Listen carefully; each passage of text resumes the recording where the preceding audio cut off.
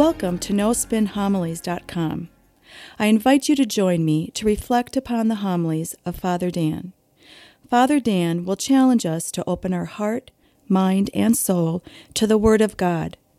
Father Dan will draw upon sacred scripture along with art, literature, and the lives of the saints to help us grow in our love and knowledge of the scripture.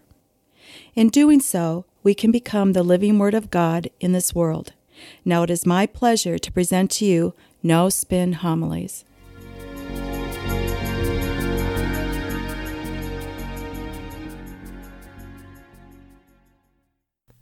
Today we celebrate the very first Sunday of the season of Lent. Now it's a holy season, a time to get back to the basics. And as we begin this Lenten season, the Church invites us to revisit the spiritual fundamentals of our faith. Now, this is a very common practice. We see that very evident in sports. It was a great story about Jack Nicklaus, arguably the best all-time golfer that ever lived. Even when he was on the top of his game, before every golfing season began, he would go and visit his old golfing teacher. Together, they would go over the basic fundamentals of the game. How to grip the golf club, the proper stance, how to align yourself to the ball, the proper swing. Well, the same thing holds true with us as we begin this great season of Lent. We go back to the spiritual basics. And that's no more clearer than the readings for this weekend. They're perfect. Go to the first reading from Genesis. It's the story of the creation of humanity, as well as the fall of grace, the fall of our friendship with God. Now, the first thing that we can take from the story is the Lord formed us out of the clay of ground and blew into the nostrils of humanity, and humanity came into being. We came into life through that divine breath of God. And therefore, the biblical God never despises humanity. God creates us, and everything that God has made is good.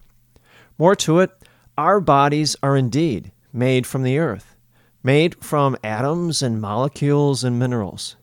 The point here is God exults in our physicality because we are endowed with a life that is ordered to God. Another thing that we can take from this story is this story tells us the most elemental truths about human nature, what God wanted for Adam and Eve and for all of humanity from the very beginning, life, and life in abundance. That's why Adam and Eve are living in a garden. They're not living on the top of a mountain. They're not living out in the forest. They're not living out in the country or in a city or village. They're living in a garden. It's very specific and very intentional. Gardens are places of life, and that's what God wants to give each and every one of us. Notice also, too, God commands Adam and Eve that they have free will over the garden. It's theirs. They can do with it whatever they want, except for the fact that they cannot eat from that one tree. Now, the early church fathers interpreted this as that God wants us to engage the world, engage music and science, engage art and architecture, literature. All these things make life rich in our world and for us. Now, the prohibition, Adam and Eve cannot eat from the tree of the knowledge of good and evil. Now, notice where that tree is. It's not on the periphery or the sides of the garden. It's not in the back of the garden or the front. It's at the very center of the garden. Once again, very intentional. The lesson here, if God is at the very center of our life, and God is the sole arbiter and determinant of what is good and evil, and we follow that, then our life will flourish, just like a garden. We will have life and life in abundance. Now, Adam and Eve, they are tempted by the serpent, the devil, and they grasp and eat from that tree of the knowledge of good and evil. And in that very act of grasping for that fruit, they're telling God that God is no longer the sole arbiter of good and evil. Instead, Adam and Eve are. They will determine what is morally good and evil in their life. And therein lies the fundamental mistake and the fall of grace. The serpent dupes Adam and Eve to thinking that God is a rival. That's why he says to them, the reason why God doesn't want you to eat from that tree over there is because if you do, you'll become gods yourself. And God doesn't want that. He wants to keep you down. And so Adam and Eve fall for that lie. Another lesson we can take from this is when we surrender to God and God becomes the sole arbiter or determinant of what is good and evil in our world and in our life, then we find life and life in abundance. Then God elevates us. But what's the problem? So many people are duped by this lie. We see this played out every day. People see God as a rival. They believe that the individual person is the sole determinant of what is morally good and evil, and not God. That's called moral relativism in our day and age. And see, that was never meant to be from the very beginning when God created this entire universe and humanity. Now, moral relativism is something we have maybe heard or read about. It's a belief in which the whole moral life is all relative to each individual. Each individual determines what is morally good and evil. The problem with this way of thinking is that what I determine what is morally good and evil is different from that person and that person and that person. What's the result? That we can justify any act whatsoever, such that I can commit violence and I can steal and I can lie, and I can justify it all because I'm determining what is morally good and evil. And see, this is why this belief is so dangerous. The scary thing, this is becoming so prevalent in our culture and in our country today. And see, this is what Adam and Eve displayed in the fall of grace. Now, this is a great segue into the gospel. Here in the gospel, we have the devil working again. He's tempting again. In this case, it's Jesus Christ. Now, Jesus teaches us how to face temptation, not to back away from it, but instead to challenge it and overcome and persevere through it. He also teaches us how to battle the demons that we have in our life and all the things that try and draw us away from God. Now, it's important to note, just before this story, Jesus was baptized. Remember, Jesus is baptized by John the Baptist. He rises out of the waters of the Jordan River, and the Holy Trinity is revealed to us all. And then immediately, Jesus flees into the desert to do battle with the devil.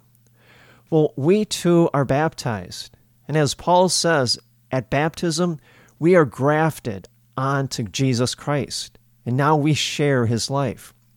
Because of that, now we are properly and spiritually equipped to resist the temptations of the devil, just like Jesus did, because we share his life. Now, it's important that we carefully watch how Jesus faces these temptations. The first temptation, Jesus is fasting. It says for 40 days and 40 nights. Well, obviously, he's very hungry, realizing he is fully divine, but he's also fully human. So he must have been incredibly hungry. This temptation is to satisfy the basic desires of life. The temptation for food and drink, entertainment, pleasure, to make them the center of our life. As I've said many times before, we are Catholics. We're not Puritans. It's okay to enjoy food and drink and entertainment. We should enjoy them. They're all gifts from God. But the moment we make them the center of our life, then we are in big spiritual trouble. Instead, we must follow the example of Jesus and make God the central desire of our life. See, when we do that, when God becomes the central desire of our life, then all the other desires that we have in life fall in harmony with Christ. The second temptation. The devil takes Jesus all the way up to the temple in Jerusalem. In fact, Jesus is standing on the rooftop of the temple. Now remember, the temple is the religious epicenter of Israel as a nation. Also, too, the temple contains the presence of God in the Holy of Holies. So now Jesus is standing on top of all of that, on top of the roof of the temple. The temptation here, to defy God the Father's will. It's the temptation of the ego. Put your ego before the will of God. Now, at the heart of the spiritual life, the person says, my life is not about me. My life is about me in relationship to God and living out that relationship and faith each and every day of my life to the best of my abilities. My life is centered around God, and that God is the sole arbiter of what is morally good and evil in this world, and I follow that. The heart of sin says what? My life is about me, my wants, my desires, my pleasures, and everything else and everyone else takes a back seat to me. I determine what is morally good and evil in this world and in my life, not God. I am the center of my life, not God. And we see that clearly on display with Adam and Eve. Now the third temptation. The devil takes Jesus up, and he sees all the kingdoms in the world and their magnificence. The temptation here is for power.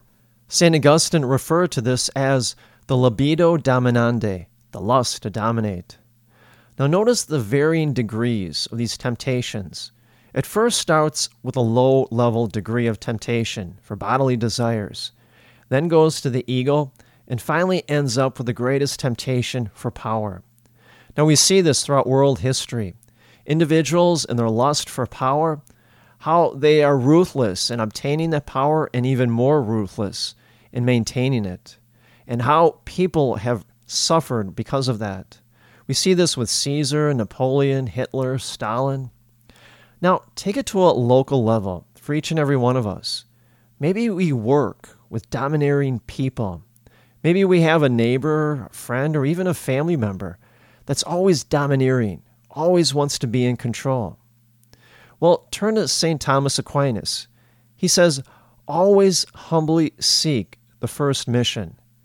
Always humbly do the will of God. And then we will always avoid that lust for power. Now, food and drink, the ego, power, these are all obstacles preventing us from drawing closer to God. Well, as we begin this Lenten season, we have to go back to the basics. Have the courage to take a long look at our life and see maybe there are areas that are blocking us from drawing closer to Christ. And then reach out. Reach out to Jesus and allow Jesus to remove those obstacles. Allow Jesus to give us the strength to persevere through those temptations so that we can draw closer to Him during this great season of Lent. And may the grace and the peace of Jesus Christ rest upon you always.